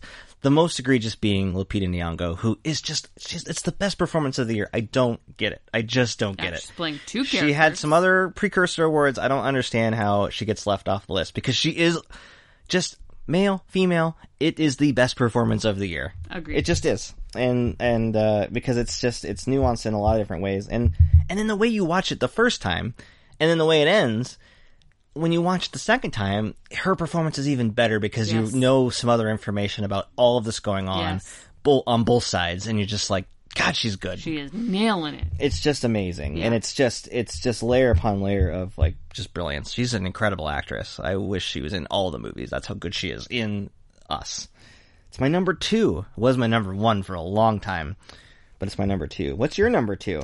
My number 2 was on your list. Oh, it was? It is Midsommar. Oh, good. Okay. I thought for a while, if I had to guess, well, it's interesting. I think we both have the same movie at number 1 now. But, I didn't know that. If before I knew that was going to happen, I would have guessed that Midsommar would have been your favorite movie of the year. And it almost was, so it did have the same score as, actually, my top 4 movies have the same score. Okay. But at the end of the day, I actually put a lot of thought into this. Mm-hmm. I could have marked it down. I think I did end up marking it down a little bit for having like a bigger purpose. So Midsommar, it's got a lot going on. Yeah. But at the end of the day, it's just... I don't know. You could argue. It's in my top 10. It was my number 8. And I would argue that it does have a lot to say about relationships. About what? Let's hear it. And toxic relationships. If you haven't seen Midsommar, it is about see it. a couple... Spoiler. Florence Pugh plays a woman who's had some trauma in her life, some pretty significant trauma at the beginning of the movie. She's got a boyfriend. They go to this Swedish this first time in 90 years of a festival with some other college students, right? And called Midsommar. It's fucking shit goes down, right? But it doesn't go down for a while because it's like a 2.5 hour movie. There's a director's cut that I have not watched that's like 3 hours because it's just this, and it's a horror movie that plays out almost entirely in broad daylight. There's not like jump scares, but it's very horrific, and there are terrible things that happen, but at the center of the movie, it is this relationship, right? A relationship that is basically only in existence at the start of the film because she went through this trauma, right? Like, he wanted to break up with her before this happened. But then it's like... And then it's like when someone has something terrible happen, you can't fucking dump them then. That's awful. And it's just this... him being he wants to be the image of a good guy despite not being a very good guy, right? Yep. And it's about like what happens when a relationship just is not right for each other, not right. They're not meant to be together. And when someone is being kind of like dismissive and horrible, but you're not really realizing that, and then framed around this just horrific, but also relevant the way that it treats relationships, sex, aging, all these things that happen at the festival that kind of relate to their relationship, there's a lot going on, and I think there was more to add on a second viewing and all that, but it's also just really unnerving and scary and just fucked up. Oh, strong emotions with this one. From Hereditary director Ari Aster, which I think did that end up on your top 10 list last year? I can't remember. Very scary movie, also very unnerving. Disturbing. A movie that I really, really liked until about the last half hour, and I was like not as great on it, but this is just like such a big swing. The cinematography is very it's a gorgeous movie. Unusual and weird, and there's like people are on drugs and then the camera goes on drugs with you while you're on drugs with them in a way that's not like, I know a lot of movies that depict people being on drugs is a little obnoxious. Yeah. It's like the same This thing. does it a little bit differently, and it makes you feel like did I just see that or did I not see that? It's kind of like there's some moments where it's a little more subtle and you're like, well, what the fuck's going on with the frame? And it's just very unsettling and unnerving. And then, God, the ending. And what I love is like the conversation about the movie, about like what I love about, I'm not going to spoil the end, but the way that people talk about like, oh, what? I feel bad for so-and-so and so-and-so. And then like people getting mad about, like in relationships, people being mad about that or being like, oh, she's right or blah, blah, blah. And it's like, oh, that's interesting. That just tells you how much this movie is about much more than, because yeah, it's being told on a aggressive, excessive scale, but it is still very much about them and this relationship, even though some crazy shit's happening to influence it. And it's just viscerally just exciting and crazy. Yeah, I think one of the things I really loved about it was her need for empathy and like how this character just really needs her boyfriend to fucking get her, to get that like, hey, I understand that like after a year you're still not like feeling like yourself, like I get it and I see you. And then I feel like in Midsommar, in this village or tribe of people, she gets that, and it's a really fucking fucked up creepy way, but like there's scenes where like they're all like, if someone dies, they're all like moaning together, or if someone's suffering, like everyone's like, oh, like. Whereas her boyfriend is very like subdued and like it's all internal. He just like shuts it down or it doesn't feel like anything, right? Yeah. Whereas she has gone through this horrible trauma. Yeah. And feels not just guilt about it, but just it's raw still. It's very raw. And I think that that's there's empathy. That was a theme of this movie. It's in addition to being fucking horrific. It's definitely a horror movie. It's definitely hard to, even as we're sitting here, it's hard to recommend to people because it's almost like if I just think about my dad. I'm just I think about he'll read my Bob top 10 list and it's just like, oh yeah, you like this movie? I like, he liked Ford v Ferrari, which is very good. It's in my honorable mentions. But I know like that's kind of his movie. Whereas like Midsummer, I was like, I don't think you should watch what this. What the fuck was that? What's wrong with you, right? And it's just like, okay, well, sorry. I mean, if you're into some weird shit. And you know what? It's one of those movies where, hey, people, stop fucking complaining that there's no original content out there. And this came out in theaters pretty wide, and people went and saw it. Not a ton, but it was... This is not a sequel. This is not a remake. This is a fucking movie. It's original. It's bold. It's like... Yeah. It's 2.5 hours, and... I think that you can maybe think that it feels like when a horror movie is that long, maybe you think it's maybe unwielding. It doesn't ever feel unwielding. No, I didn't. It feels like he's in control of the thing pretty significantly. Like maybe you don't agree with the swing he takes, but he's taken that swing, and it's his there's a lot of confidence behind the camera, which I really admire. Same with I think Jordan Peele's a great example of that too. There's just I love that confidence. Like it's just. They know what their movie they're telling, and even if and they don't, and then it's to a point where it's like, well, either get on board or you don't have to like it. That's fine. Go watch something else. Mm-hmm. I like that. Mm-hmm. It's a big. It's a good movie. It's on my top 10. And I think in our age of people going to like church less often, I think the topic of like a religious-y group is also like a.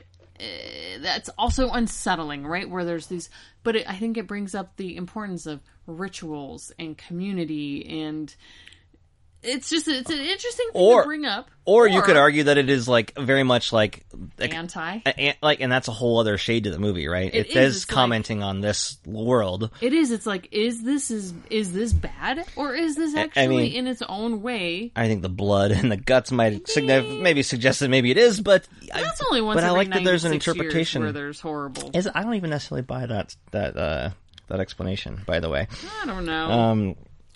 Yeah, so I just, I think we didn't even touch on that. There's a whole, I think the whole religious aspect of it too is a huge part of it. Mm-hmm. And there are the statements being made there. They're fascinating. I was always just hooked on Florence. Gosh, she's so good in this. Florence Pugh is so good.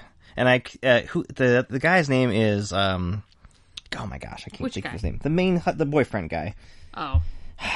He's like a Chris Pratt dose. I just kept thinking, like, God, he looks like Chris Pratt. He's in Jack Rayner is his name. Sure. He's in Sing Street, and he's very good. Yeah, I like it. Okay, we're gonna get to number ones, but I got a couple more awards we're gonna give out real quick. I'm gonna go great best musical scene. Elizabeth Moss, who is so good in a smaller part in Us. She's in a movie called Her Smell. She plays like a rock star singer who. Is on drugs, and the first hour and a half of this movie is just like a frenzy of Elizabeth Moss, capital A acting, going crazy. Mm-hmm. And then the movie kind of stops, and she's recovering, and she sits at a piano because she's got a young daughter that she hasn't seen in a long time, and her daughter asks her to play a song that reminds you of me. Aww. So she sits in a one single take, she sits at a piano and plays a cover song of Bryan Adams' Heaven, and you should play this. Maybe you won't, then you won't, but... she plays this like it's a cheesy Bryan Adams song. If I saw you in heaven. No. Would you know my name? If you saw me. No, that's a different song. It's not that song. It's Bryan Adams. It's called Heaven, but it's an incredible full sequence, and it's just she's such a great actress, right? And it's just a great moment. It just plays out in one take the whole song. Mm-hmm. And it's so good. It's based on everybody's list of best musical movement, other than the ending of Portrait of a Lady on Fire, which is also a great musical moment. Oh, okay. But that spoils the movie, so I won't. And that is barely out, so we won't talk about that one. I barely saw the trailer for that. Yeah, we won't talk about that one because it's very good, and the ending of that is brilliant, but Okay. it's music based as well. Okay. Right. Oh, Not As Bad As Advertised? That's another award. Dora. No. Oh. Dark Phoenix. It's bad, but it's not like the worst thing in the world. That X-Men movie? Yeah. It was fine. Okay. Not a big deal. One more. Movie that's good. That's, I guess, an honorable mention, but I never want to watch again. I wanted to do this award because you made a comment about, like, was it a movie I want to watch again? I don't know. Yeah. The Nightingale. I This didn't was see this. a movie we talked about on the podcast a little bit. It's about a woman in Australia during like the British sending the prisoners down and all that stuff. Ugh, yeah. And it's just like there's like the first 30 minutes has like 2 extended rape sequences, murder, mayhem, horrible like things happen to this woman, and we were basically the moral of the story is like we were terrible humans during this period of the time down in Australia, and yeah, we probably still do a lot of these horrible things, right? Yikes. So it's pretty tough movie to watch, but it's really well made, and it is just incredibly acted, and it's good. It's on Hulu, but Nightingale. you'll feel bad after watching it. Cool. So I'm not going to watch that one again, but it's very good. Nice. All right. So oddly enough, we did not plan it, I did not plan it. and maybe there's a little bit of recency bias going on here. There is definitely some recency bias. But I've seen this movie twice. I saw it 2 months ago, and it's always been very high in my list. And then seeing it again with you last night solidified at it the movie theater. anymore. And I had a feeling this was going to happen because I was like, when I watched it, I was like, oh man, no. I mean, this, and I would argue that it is the objective best movie of the year as well. Yeah, it's real good. And I was when you came out of it, and I You were nervous. I could tell you. I was were nervous like, because I was like, this is brilliant. Like, this is freaking, like, this is, I mean, The Irishman. Were you going to break up with me? No, The Irishman I think is a masterpiece, but it's 3.5 hours, and so I get it when people are like, well, I'm like, fine, I get that. People being me. I know there's, but Parasite is our number one movie, Parasite. and it is just so brilliantly structured, and it is about a lot of really big things and ideas, but it's told in a way that is just pure movie. Like, you couldn't tell this on a stage, in a book. It's a movie, right? It has to be a movie. And it's got so much in it. It covers a lot of genres. It's Parasite. You didn't want to even do this episode until, because you'd seen my list. God, you were going to force me to record this on 4 days ago, and I was like, I want to see Parasite before I do this. It wasn't playing well, but then it got Oscar nominated, and so then it kind of filtered into some theaters again, which was good. It's going to be on video in a couple weeks, but so good thing. And I'm glad that you got to go, and we had a chance to go see it together. So this is a Korean.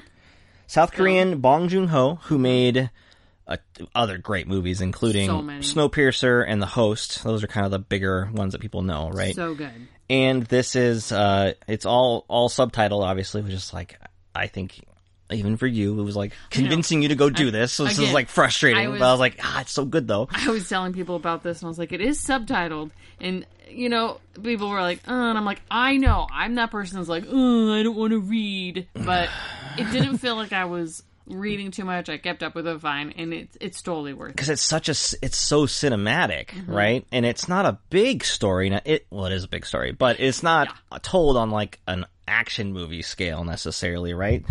But the dialogue, the performances are so good that like the dialogue plays out. You can read it, and then you can filter it through the performance still.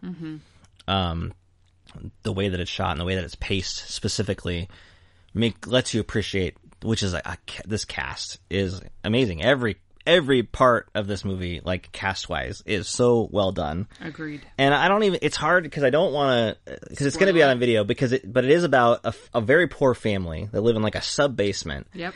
And the son finds a way to kind of tricking a family into being a tutor. Into hiring him as an English tutor. And then it leads to a situation where his sister could get hired as an art teacher for the younger kid. And then the parents get and then jobs. The dad gets hired as a driver, and the mom gets but hired they're not as a telling the housekeeper. truth about how them being related, right? And they're because the way that this family is, they're very rich, they're very well off, they only want the best, right? And this is just a very poor family that are desperate for work, right?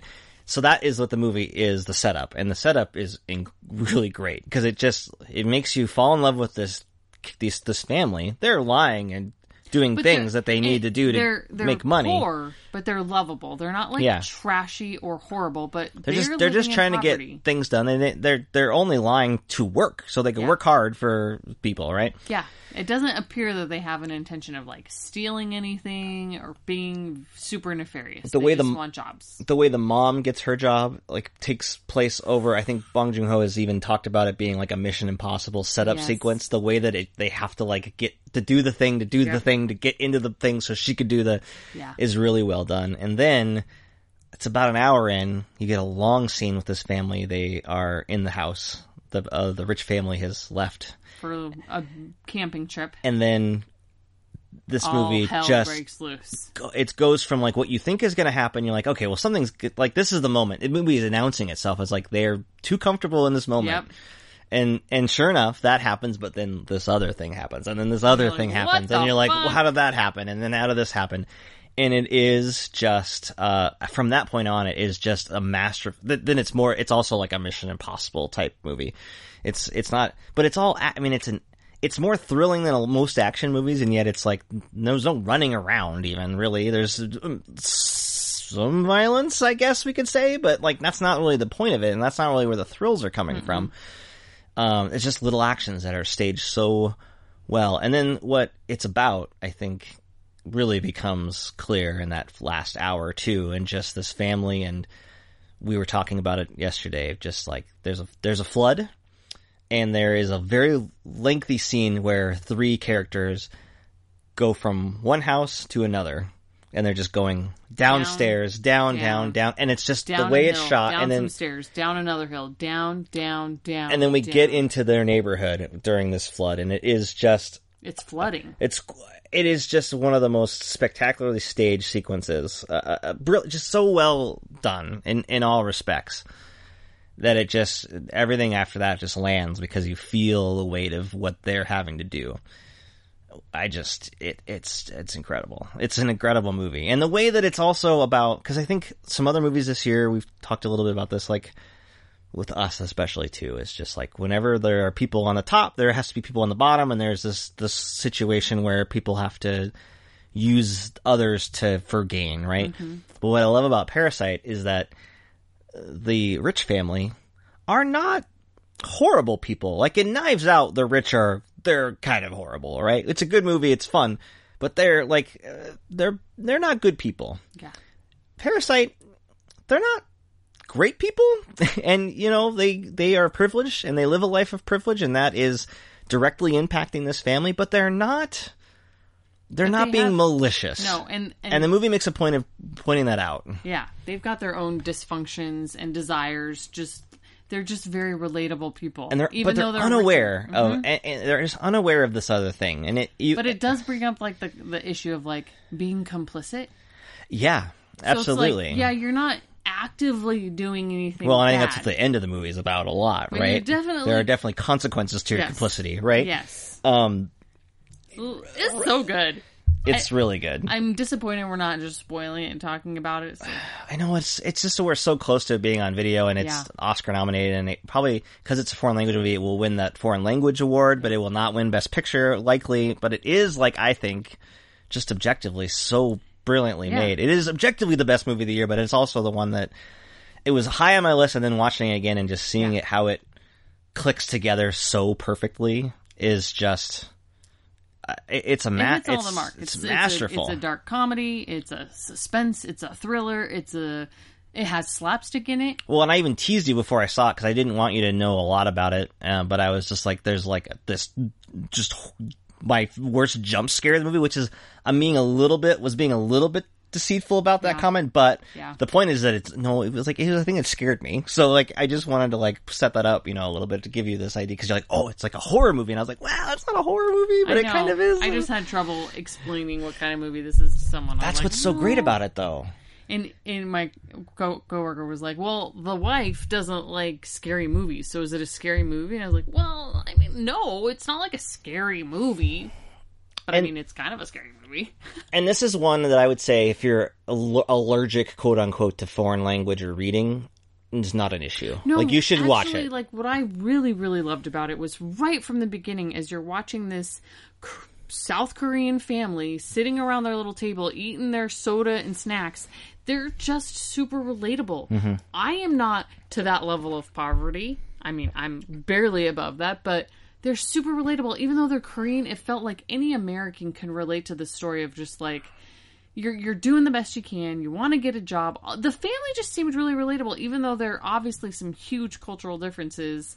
I think the filmmaker just did a really good job of making them, as a middle American, I was relating to them, and that was a good experience. And that, yeah, it's just it's so well made. It's just the craft of it alone. A million things about how the good craft it of it alone, and you just want people to go see it. And yeah, it's not something you if you're because it's so inconsequential. Like because I get it. Like I really liked Portrait of a Lady on Fire, but I know that there are going to be people like, well, it's in French. And it's a costume thing, and they're just talking for 2 hours in French, and it's just like, it's really good, but okay, I get it. It's like not your thing, but it's like a Mission Impossible movie in a lot of stretches, and it's like, that's the best way that I try to convince people, because it's like, no, it really does deliver like a cinematic experience in a way that you're not going to get in any other thing. So and we were even talking about like the one lingering thing, and how that could just be a whole other thing, and there might be another thing that comes down the pipe or whatever, and I think that's just super exciting. So, what I also loved about this movie, kind of touched on it already, was that a lot of movies like fall into the trap of having like an obnoxious antagonist that's like just annoying and grating and irritating. That character does not exist in this movie. It wouldn't work. Even though this rich family is the antagonist. Even the worst character that's the worst is not that. It would break the spell of the movie, and it would break what it tries to say at the end. If anybody was too overtly villainous, because I think at the end you're like, this is a tragedy for everybody. Mm-hmm. I mean, spoiler alert, everybody dies. I don't know if you should say that, but you're like, at the end of the movie, I was heartbroken for everybody, because it's definitely about, like, I think. This is what I struggled with saying, like, between us and this being number one. That's what this fight was always about. I tell Little Women was just so goddamn delightful. But for me, it was just this, like, they both are kind of telling sides of the same kind of tale of morality a little bit. And it's an important message, but it's not political in a way that is like, one ideology, I don't think. I think you can bring a lot to it yourself. Yeah. And begin to see that maybe there's something not quite right with how we treat people in general. And I just think that there's something there. At the end of the day, we're all the same. Yeah. So that to me, I like that. Which isn't like that exists. The us argument too. At the absolutely. End of the day, we're all the same. Well, that's absolutely. I mean, quite literally. I mean.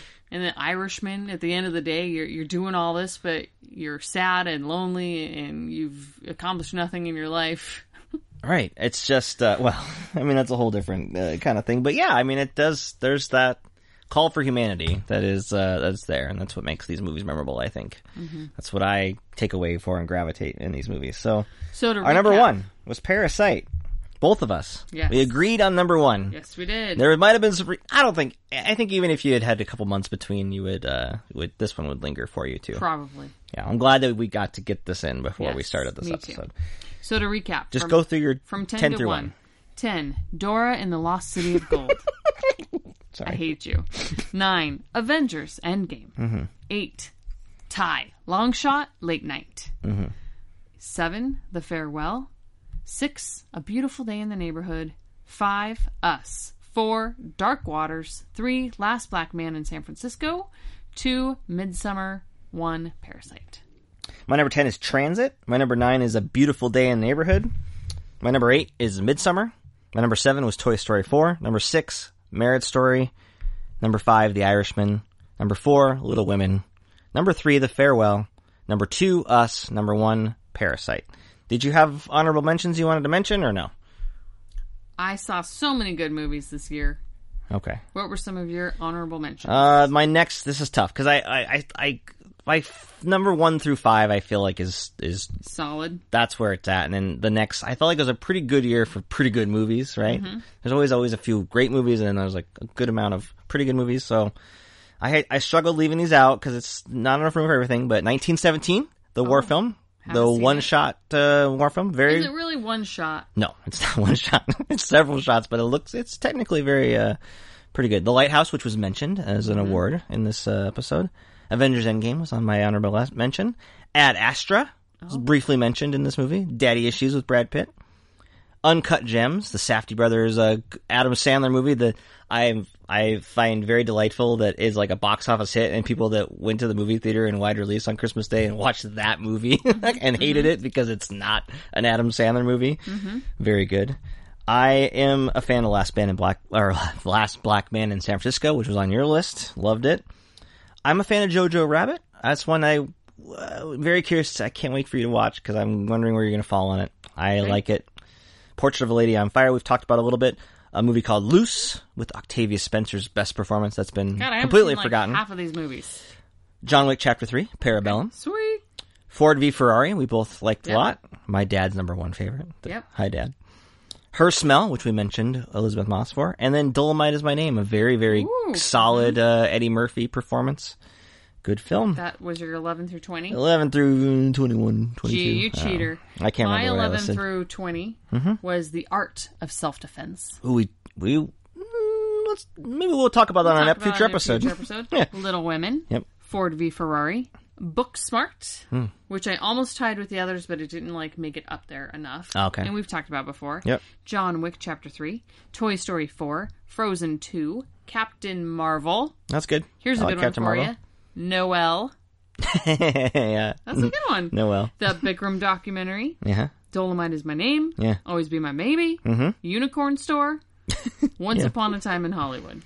Okay, that was a couple things I wanted to mention because the 2 big movies at the Oscar nominations, and one of them was probably going to win Best Picture, and that's going to be Once Upon a Time with Hollywood, movie we talked about on the show. Mm-hmm. We liked a lot of it, and then I think we both struggled with the last act a little bit, and some middle parts, but sure. I love Brad Pitt. Listen, I'm on board for Brad Pitt winning that Oscar in a couple weeks. He's going to win. I think it's a great performance. Leo DiCaprio's great in it. I have it. I want to watch it again because I know it's on a lot of top 10 lists. I'm interested in watching it again too. I think the biggest problem with this movie is a lack of editing. Yeah, and so, but this is the one besides Parasite and The Irishman that are on top of a lot of top 10 lists. So that is, I'm acknowledging that it's very good. It was just, for whatever reason, the ending didn't hit us, right? And then the other one, which I don't think you saw, is Joker. No, I did not. With Joaquin Phoenix. He gives a great performance. He will probably win the Oscar. I love Joaquin Phoenix as an actor. He definitely deserves an Oscar. I did not like this movie, at all. And I think it's insane that it's nominated for Best Picture and nominated for all the nominations it is. But whatever. I don't know what's going on there. But it's fine. Those are the 2 other big movies that we didn't talk about, but they're one of my movie awards was Once Upon a Time in Hollywood. Most tension-filled scene is the Spawn Ranch sequence with Brad Pitt in the middle of that movie. It's pretty damn tense. I don't know if it's the most tense scene. Well, no, Parasite pretty much takes that whole cake, but also, Midsummer's got some. Yeah. Also, but I'm talking about a sequence, Sure. Yeah. Anyway, but Joker, what the hell? I don't know. All right, guys. Well, thank you for making it all the way to the end of this episode. It has been a great 2019. Was a great year for movies, and here's to another great year of looking back and enjoying new movies. Yeah, next episode we'll go back to our normal format. We'll probably talk about some 2019 movies still, because we're still watching some. That's what we always do at the beginning of an episode, including that Nicolas Cage straight-to-video movie I just watched. Stop. Okay. Thanks for listening, guys. I'm going to wrap it up, because we are getting to be a very long episode. Thank you again for listening. It's winter. People are stuck in traffic. We will talk at you another movie. People are stuck.